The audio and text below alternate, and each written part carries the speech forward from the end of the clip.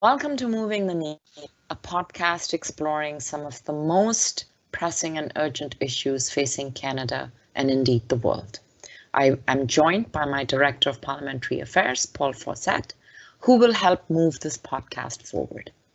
I'm really excited about this new project because we will discuss and highlight issues that may not always make it into the headlines of the newspapers or even your social media news feeds, but still are issues that affect people's lives on a daily basis.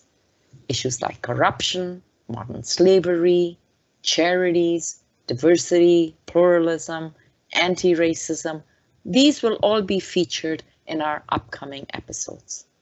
We will feature guests whose actions and ideas are transforming our society. These are the change makers amongst us. And through this discussion and debate, we hope we can move the needle on these pernicious plagues on our society. Senator, I'm really happy to be joining you on this podcast. I'm really happy to be, have an opportunity to talk and discuss and get in depth with the change makers that are really transforming our society. They're not only transforming their own communities, but transforming, country after country and changing the world.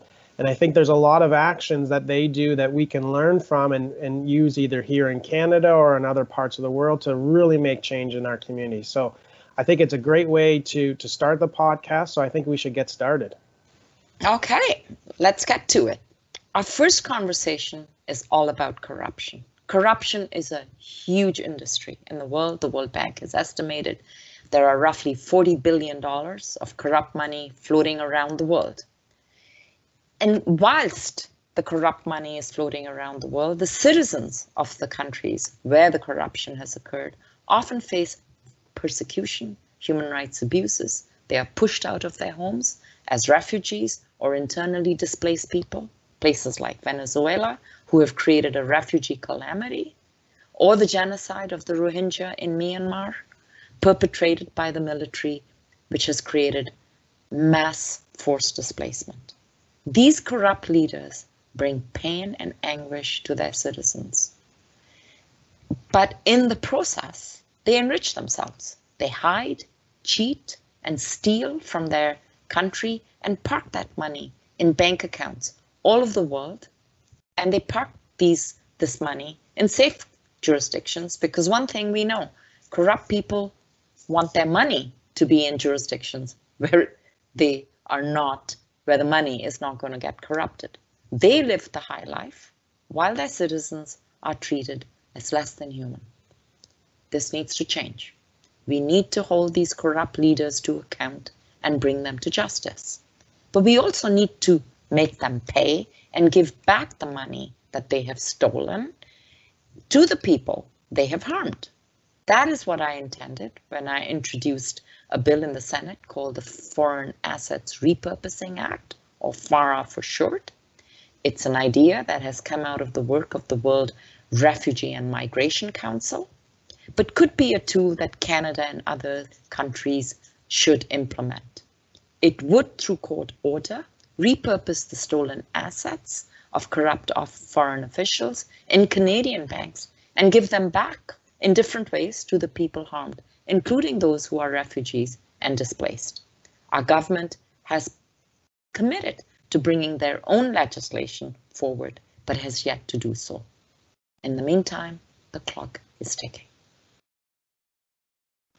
Well, we have a great guest today, Senator, obviously, and that will be, world-renowned activist Bill Browder. So let's go to the interview. Terrific.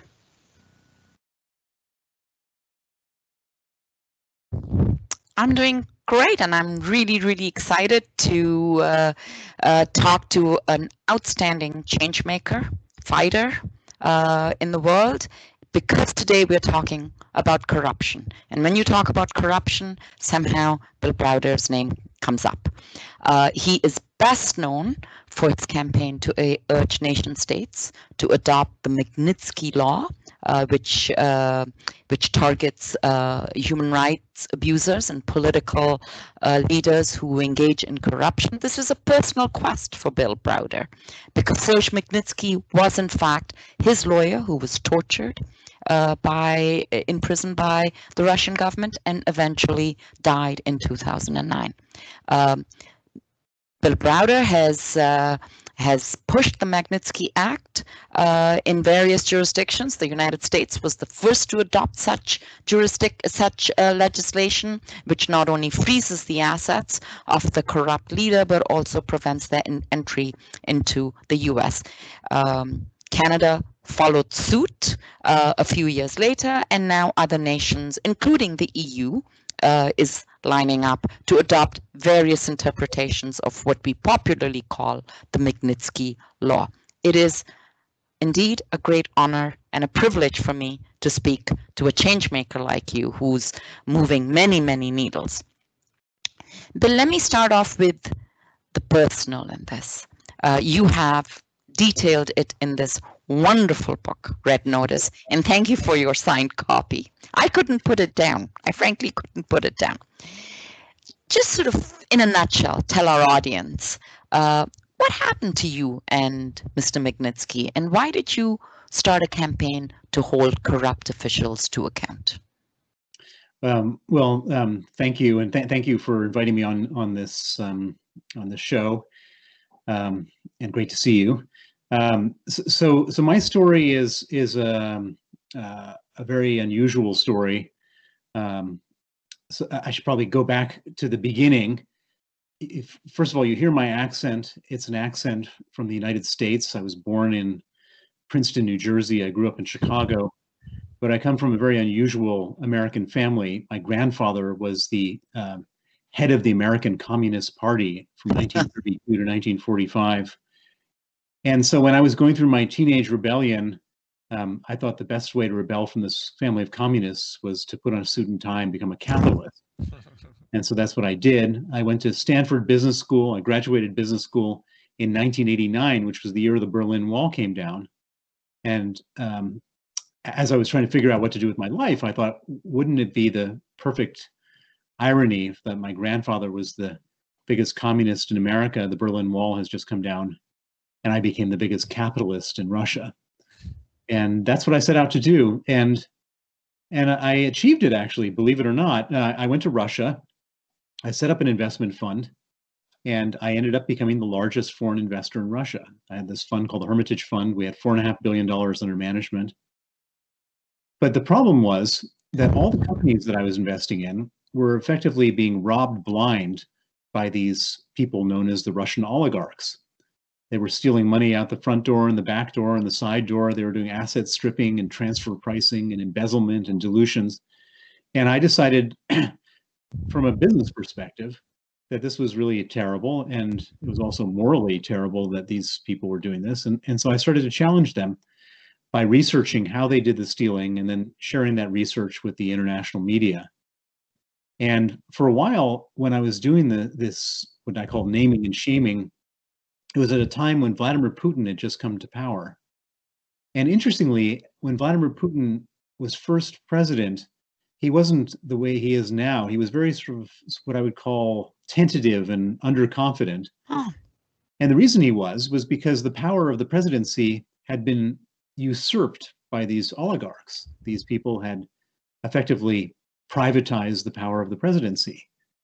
And so Putin wanted to regain the power of the presidency. And as I was starting to expose these oligarchs for their stealing of money, he was then jumping on top of these campaigns that I was doing to effectively punish his enemies. There's an expression, your enemy's enemy is your friend. And so for a period of time, Putin was using my campaigns as a pretext to go after his enemies. And it had the very unexpected but positive effect of pushing up the value of my portfolio very dramatically. And so for a while, it was all very great for me. I was cleaning up Russia. I was getting the bad guys. The value of my portfolio was rising, and I was thinking, Putin, he's a pretty good guy. I mean, look, he's cracking down on corruption. Well, it turned out that Putin's crackdown on corruption was short-lived and effectively pragmatic and transactional. And in late 2003, he decided to win his war with the oligarchs. And the way he did that was by arresting the richest oligarch in Russia, Mikhail Khodorkovsky, the owner of YouTube. Yeah. He puts him on trial. It allows the television cameras to film the richest man in Russia sitting in a cage. And all of a sudden, the other oligarchs come to him and say, what do we have to do so we don't sit in the cage, Vladimir? And he said 50%. And at that moment, Vladimir Putin became the richest man in the world. And at that moment, all of my campaigns were no longer in his interest, but against his own financial interests, because he was business partners with these guys. And things then deteriorated very quickly. I was expelled from Russia. I was declared a threat to national security. My offices were raided. The police seized all of our corporate documents. And at that point, I hired a young lawyer named Sergei Magnitsky to help me investigate. So Sergei discovered that there was a $230 million tax rebate fraud of taxes that we had paid to the Russian government had been stolen from the Russian government. It was the largest tax refund fraud in the history of Russia. And Sergei testified against the officials involved, including the police officers who conducted the raid. And we waited for the good guys to get the bad guys. But it turns out that in Putin's government, there are no good guys. And instead of arresting the people who perpetrated the tax fraud, they arrested Sergei Magnitsky. They arrested him. He was put in pretrial detention, where he was then tortured to get him to withdraw his testimony. They put him in cells with 14 inmates and 8 beds and left lights on 24 hours a day to impose sleep deprivation. They put him in cells with no heat and no window panes in December in Moscow, so he nearly froze to death. They put him in cells with no toilet, just a hole in the floor where the sewage would bubble up. They move him from cell to cell to cell in the middle of the night. And the purpose of all this was to try to get him to withdraw his testimony against the corrupt officers and to get him to sign a false confession to say that he stole the $230 million, and he did so on my instruction. And Sergei was a man of such integrity and principle that for him the idea of perjuring himself and bearing false witness was more painful than the physical pain they were subjecting him to, and he refused. And so as a result, they just escalated the torture and the pressure. It got worse and worse and worse. And after about 6 months, he developed terrible pains in his stomach. He ended up losing 20 kilos, and he was diagnosed as having pancreatitis and gallstones and needing an operation, which was scheduled for the 1st of August, 2009. A week before the operation, he was again approached to sign this false confession. Again, he refused. In retaliation, they moved him from the prison that had a medical wing to a maximum security prison called Butyrka, a prison considered to be one of the toughest and worst prisons in Russia. And most significantly for Sergei, they had no medical facilities there. And at Butyrka, his health completely broke down. He went into a terrible downward spiral. He was in constant agonizing pain. He and his lawyers wrote 20 different desperate requests for medical attention to every different branch of the criminal justice system. And every different branch of the criminal justice system either ignored or denied in writing his desperate requests for medical attention. On the night of November 16th, Sergei Magnitsky went into critical condition. On that night, the Russian authorities, or the Butyrka authorities, didn't want to have responsibility for him anymore. They put him in an ambulance and sent him to a different prison that had a medical wing. But when he arrived there, he was, instead of being put in the emergency room, they put him in an isolation cell. They chained him to a bed, and 8 riot guards with rubber batons beat him until he died. That was November 16, 2009. He was 37 years old. He left a wife and 2 children. Bill, that is a chilling story. I can hear the grief, the despair, but also the anger in your voice. And I think from that comes your steely determination to go after corruption. The World Bank has estimated, we know the figures, $20 to $40 billion worth of corrupt money floating around. And corrupt people exist everywhere. everywhere in the world. So why is it important, you think, to go after their money? And can you describe to me the impact this legislation, where it has been applied on individuals? What impact has that had on their lives? How have their lives been made difficult, and how are they being held to account? Well, so after Sergei died, I was so heartbroken, I was so upset, I was so angry that I had to put aside everything else I was doing, and I focused exclusively on going after the people who killed him to make sure they faced justice. And at first, we tried to get justice inside of Russia. Sergei had documented everything that had to happen to him, and so I thought we could get justice inside of Russia. But it turned out that they had circled the wagons. Putin and his people had circled the wagons. Putin got involved personally in exonerating everybody who played a role in Sergei's false arrest, torture, and death. And it became obvious, and he gave promotions and state honors to some of the people who were most complicit. And so it became obvious to me that we were never going to get justice inside of Russia. And so then I said to myself, how do we get justice outside of Russia? And at the time, there really were no proper mechanisms for getting justice. The International Criminal Court, you have to have 100,000 murders. You can't just have one murder. The European Court for Human Rights, they don't issue verdicts against individuals or have custodial sentences. It's only that they issue claims against the countries that have done terrible things. Yep. Universal jurisdiction, which is a legal concept, doesn't really work. I've never seen it properly prosecuted.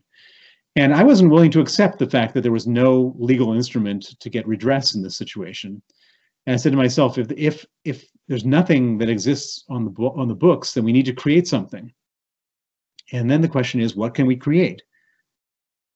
And I looked at the crime that Sergei Magnitsky was killed over. He was killed over the theft of exposing the theft of $230 million. And the people who stole that money don't keep it in Russia. They keep it in New York and Geneva and London and Toronto. And I said to myself, we might not be able to get them for torture and murder in the West, but we can certainly freeze their assets and ban their visas. And I originally took this idea to a Democratic senator from Maryland, Benjamin Cardin, and a Republican senator from Arizona, John McCain. And I told them the story that I just shared with you. And I said, can we freeze the assets and ban the visas of these people? And they said yes. And that became known as the Magnitsky Act. And it was originally just a piece of legislation for Russia. And it sailed through the legislative process in 2 years. We went from start to finish. And by 2012, it passed the Senate 92-4. It passed the House of Representatives with 89%. And it became a federal law on December 14th, 2012. And Vladimir Putin went out of his mind when it was passed. No one's ever held him to account for anything. And all of a sudden, we've got this law to hold him and his cronies to account. And moreover, we're going after what they care about most. Their money. These people kill for money. They killed Sergei Magnitsky for money. They killed lots of other people for money. And all of a sudden, they're valuing money more than human life. And all of a sudden, we're about to take their money away from them. And it had a profound effect. Putin retaliated by banning the adoption of Russian orphans by American families. Yes.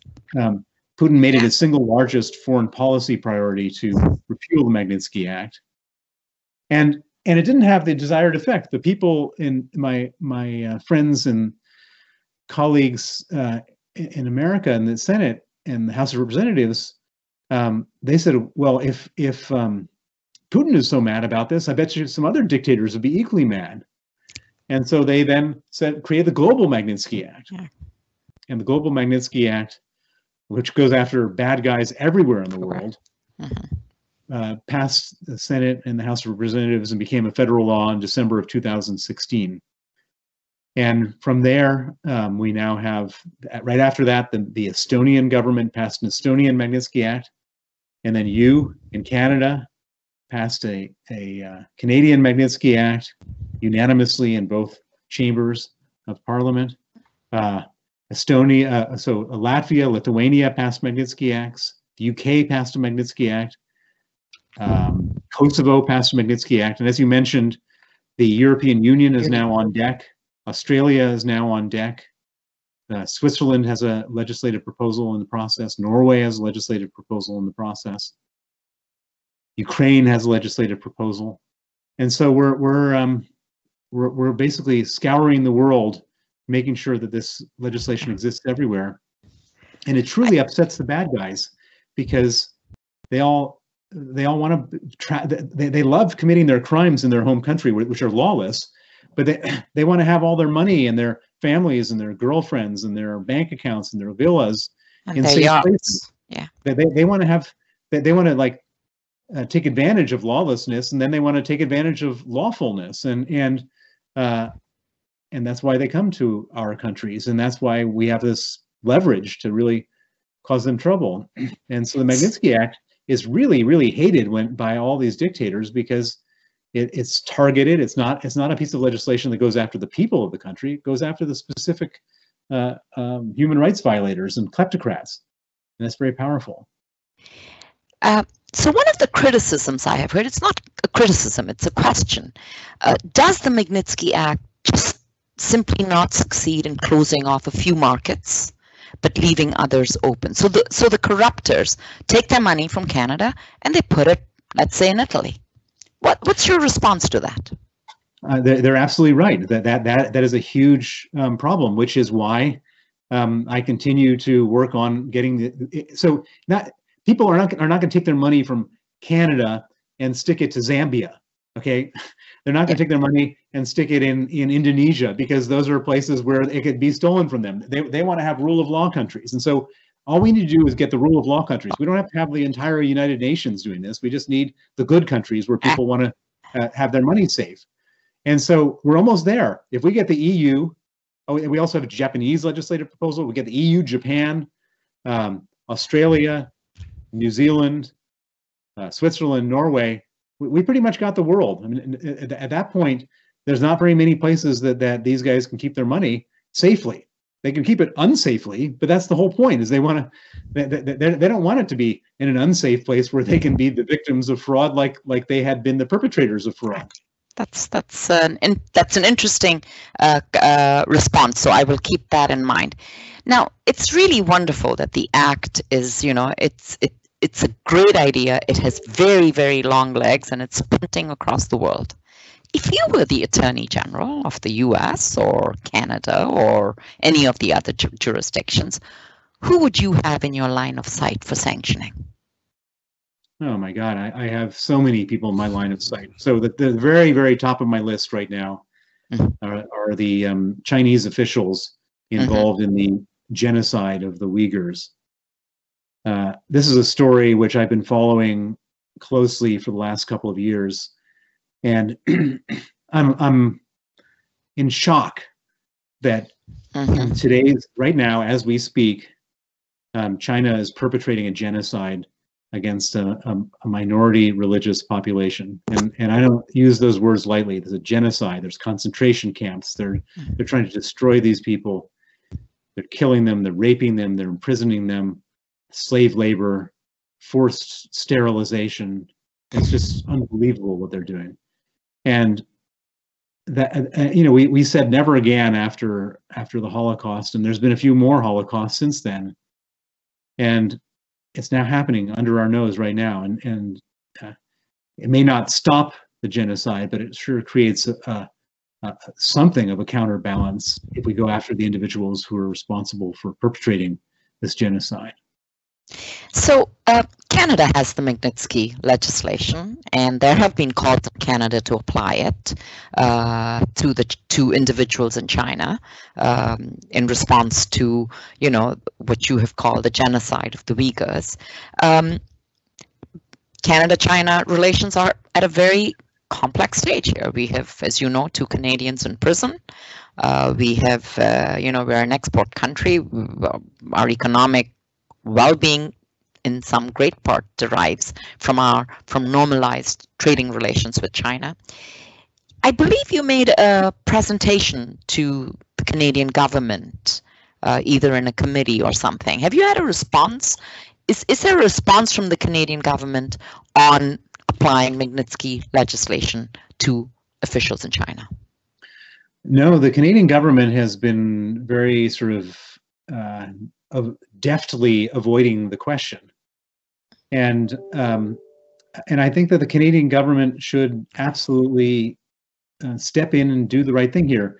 The beauty of the Magnitsky legislation is that it doesn't cause ruptures in trade relations or diplomatic relations. It targets very narrowly the people who have done terrible things where they weren't being penalized by their country, and so I don't see the reason why Canada hasn't done it. The United States has done it, and I'm pretty disappointed that Canada hasn't done it, because Canada has the tool there, and Canada is supposed to be this great sort of moral beacon, and it hasn't felt that way recently in terms of this legislation, in terms of a lot of these terrible atrocities. I'm appalled and outraged that there are 2 hostages from Canada and China, but you can't base the entire country's foreign policy on hostage taking. If you do, then that gives an incentive to every country in the world to take more hostages from Canada. Okay. I hope this message will resonate in Parliament when we reconvene. I had a question about the lists and of the assets. So, assets are frozen, names are public. The names of those who are sanctioned in our country are public. I'm not sure about the others. It would be wonderful to get a global list together as opposed to individual state lists. But one of my questions is around the value of the assets. There is actually no transparency that I can see, at least in our country, where the assets themselves are listed. Can you tell us about whether, in fact, this list of assets exists anywhere? And if not, why not? And what can we do to bring more transparency to these, to the corruption and the misery that these kleptocrats have created for millions of people in the world? Well, it's a really good question. So the assets, so in my opinion, and I think this is borne out in reality, very few assets have been frozen, if any, under the Magnitsky Act anywhere. And so you can say, well, that's really terrible. That means it's not effective. But the answer is that's not true at all, because the real power of the Magnitsky Act is not in the assets that are frozen. Of course, if somebody has like huge mansions and bank accounts in Canadian banks or mansions in Manhattan or whatever, that would be helpful. But the value of the Magnitsky Act comes from something different, which is that the moment that anybody gets added to a sanctions list from a civilized country, there are computer programs that monitor that, and those computer programs or software are sold to banks all over, to every bank in the world. Every bank in the world subscribes to one of these monitoring services. One of them is called WorldCheck. I think it's a division of Thomson Reuters. And the moment that the bank gets an indication that somebody is on a sanctions list, what does the bank do? They close their account immediately. And I'm not just talking, so it's not just like a Canadian bank closing a Canadian account because of a Canadian sanctions list. If somebody is sanctioned by Canada, then a bank in Dubai will close the account, or a bank in South Africa will close the account, or a bank anywhere will close the account, because no banks want to be doing business with people who are on sanctions lists.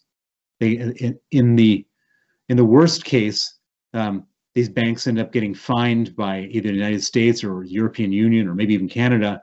But even if they don't get fined, they still don't want to have the reputation of being crooked banks doing business with sanctioned individuals. They have compliance departments to stop them from that.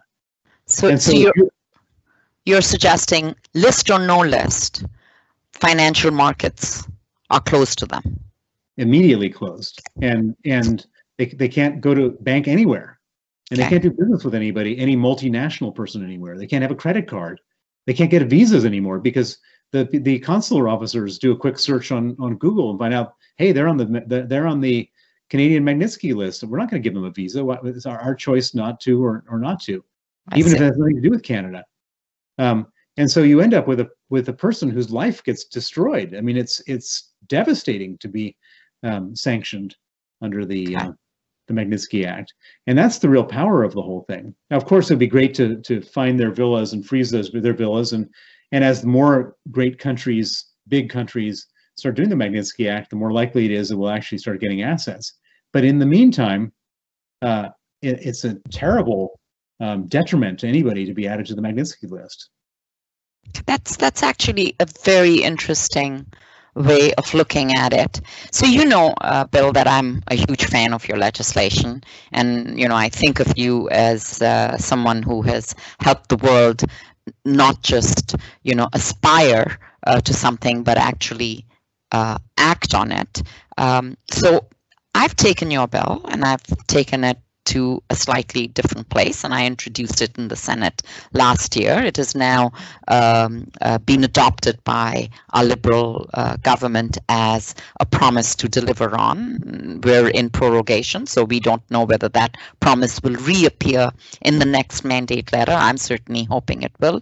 And it is this, that once someone is on the sanctioned list, Canada's Attorney General will have the power to institute a court case through the courts and go beyond seizing go beyond freezing to seizing the assets, and then through processes return the corrupt money back to the people of that country. Those people may be in the country or they may be outside the country. As we well know, there are a number of names on Canada's Magnitsky list from Myanmar, from South Sudan, from Venezuela, who have created mass forced displacement and misery for millions of people for at least 1 decade, if not 2. And they are hosted in countries like Bangladesh or Kenya or Colombia, countries themselves who are not able to meet the needs of refugees or displaced people in the way that perhaps they should, but they simply don't have the money. So here's a way of getting the people of the country their money back, or some aspects of it. And this is not just about corruption, it's about human rights abuses. So we are linking the two. Yeah. Can you respond to this proposal? Do you think it's doable? Well, I think it's beautiful. I mean, it's it's like truth and beauty. I mean, what could be better? Not just punishing the people, but getting monetary compensation for the victims. How could anyone who's for the Magnitsky Act has to be for your legislation? I think it's truly beautiful, but I think that there'll be big problems in getting the government to actually implement it. If you get this law passed, I've seen governments just don't want to go to courts. They're just lazy. They don't want to lose. They don't want to be in an adversarial situation. And so I can imagine that half the battle will be getting the law passed, and then the other half the battle, which will take a lot of time, will be to get it implemented. But I support it wholeheartedly, and if there's ways of making it harder for the government to ignore or not implement, then that would be something really great. So I will, you took 2 years in the US. You were talking earlier about passing the Magnitsky Act.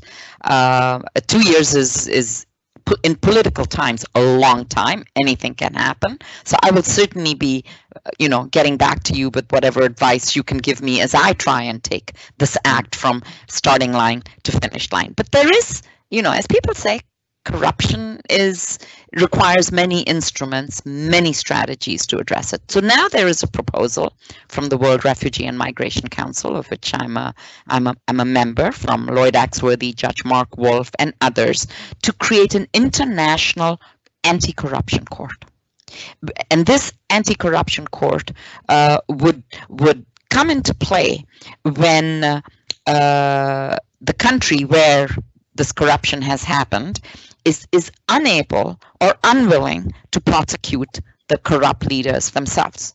Do you think these various iterations of anti-corruption efforts can make up more than the individual parts of our efforts?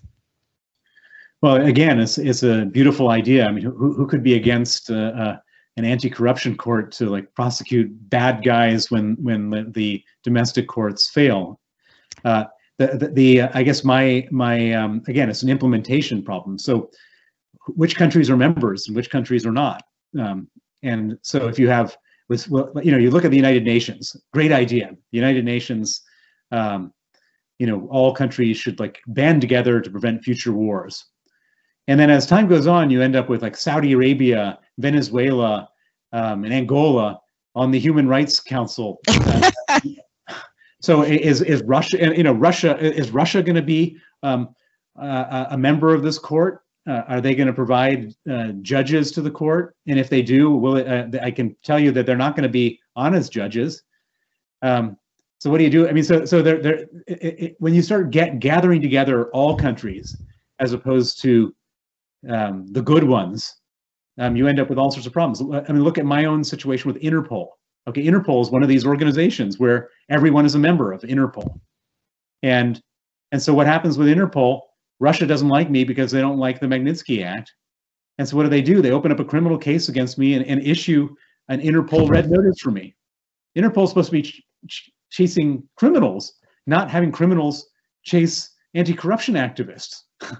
And so I think that anytime you involve all the countries of the world, you end up with some real bad stuff. And so maybe this anti-corruption court can exist with the good countries. I don't know, but that would be my big. Okay. And I think that's actually one of the things that was the beauty of the Magnitsky Act, and also even with Senator Omidyar's bill, is that you have a situation where countries can do it themselves. It's not reliant on international orders or not reliant on international courts, which are important mechanisms for things to be able to move forward. The International Court of Justice, the war crimes, all that sort of stuff, there is a place for all of those.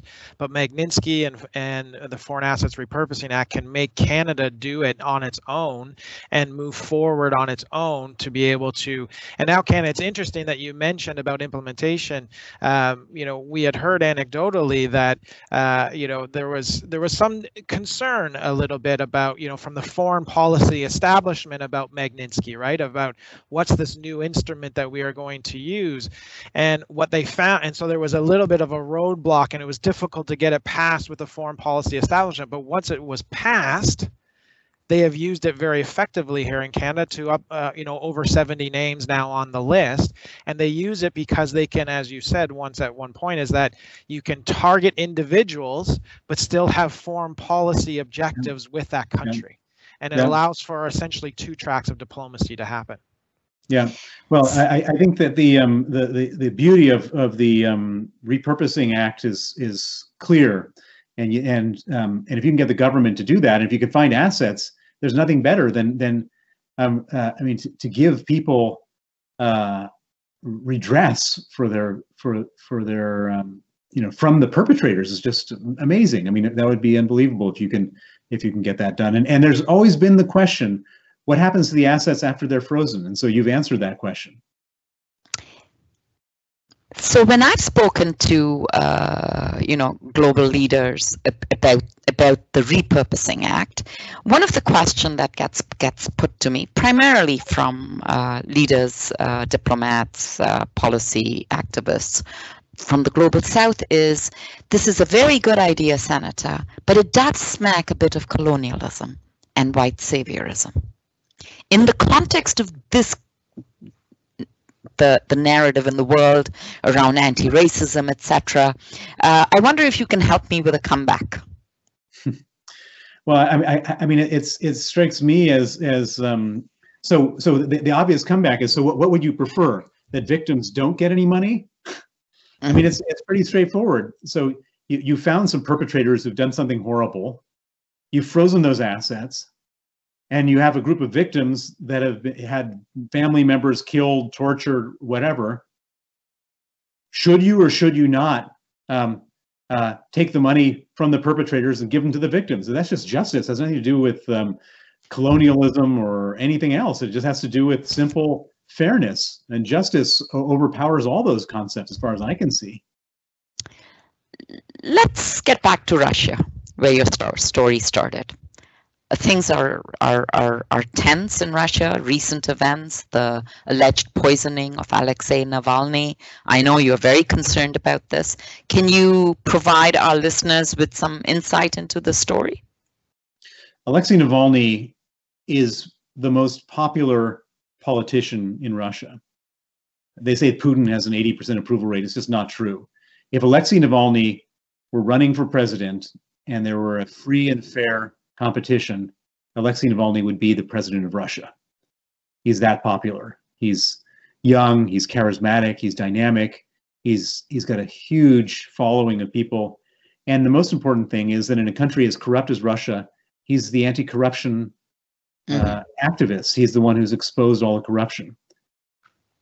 That is something that scares Putin tremendously. But Putin, who regularly kills his enemies, has been afraid of going after Navalny because he understands that Alexei is so popular that if he does something, there's really a lot of uncertainty and downside.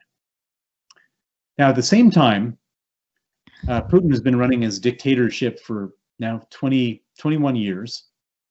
And that's hard to hold together. And the longer it goes on for, the more uncertain it is. And the more he's got to be tightening the screws and so on. And then all of a sudden, out of nowhere, his neighboring country, Belarus, is on fire, where another dictator, a 26-year dictator, Lukashenko, falsified the election, and the people weren't willing to accept it.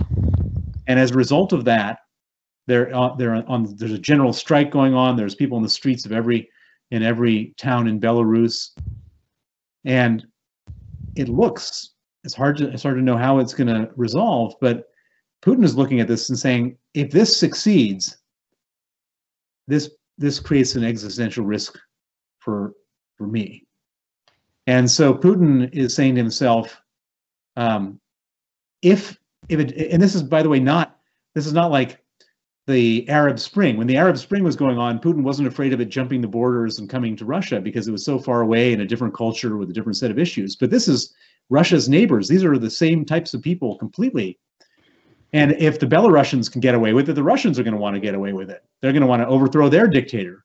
And who's going to lead that process to overthrow the dictator? Alexei Navalny. And so Putin, I believe, has poisoned Alexei Navalny because he's so scared of Navalny leading the uprising in Russia. We're all going to be watching this with great interest.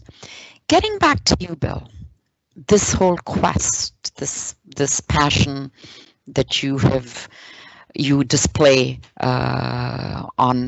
started with your lawyer, Serge Magnitsky, has brought you in the last 10 years to a whole different life. It has not come without a personal cost to you. You talked about Interpol. Russia continues to agitate to put you on the list.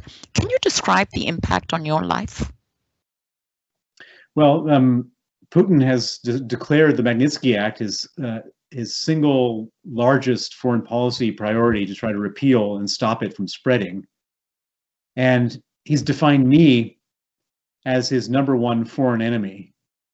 And in that situation, I've been threatened with death, with kidnapping, with arrest, 8 Interpol red notices, the extradition. They've applied for extradition numerous occasions from the British government. I've been sentenced in absentia to 18 years in hard labor in Russian prison camp. That they follow me around, they make movies about me, they sue me. And so my life is turned completely upside down by this over a long period of time. Having said that, I'm not moderating my behavior. I'm not in any way trying to negotiate a settlement. There is no settlement to the murder of Sergei Magnitsky. And I will carry on doing this with the risks that I have to face, understanding that it may all end tragically. But for me, the idea of not carrying on would be too painful for me to even consider. And it's my duty to carry on. And for that, many people in the world thank you, Bill. A final question. Is there a next book? There is. I'm halfway through writing it. The title of my next book is Freezing Order, and it's all about the efforts that we've gone through over the last decade of following the money and freezing that money connected to the murder of Sergei Magnitsky, and all the ways in which we fought with the Russians and they fought back. And it's going to be as dramatic and hair-raising as the first book. So I know I will look forward to picking it up the moment I can. And I know that our listeners and many people around the world wish you all the very best, and courage and safety all goes together. Thank you, Bill, for appearing on this podcast with us. And to our listeners, I will simply ask you to, keep listening, keep talking to me. If you have ideas for speakers, change makers, do send them on to us, because this is an easy way of getting substantive information from the people who are the change makers. Thank you very much. Thank you.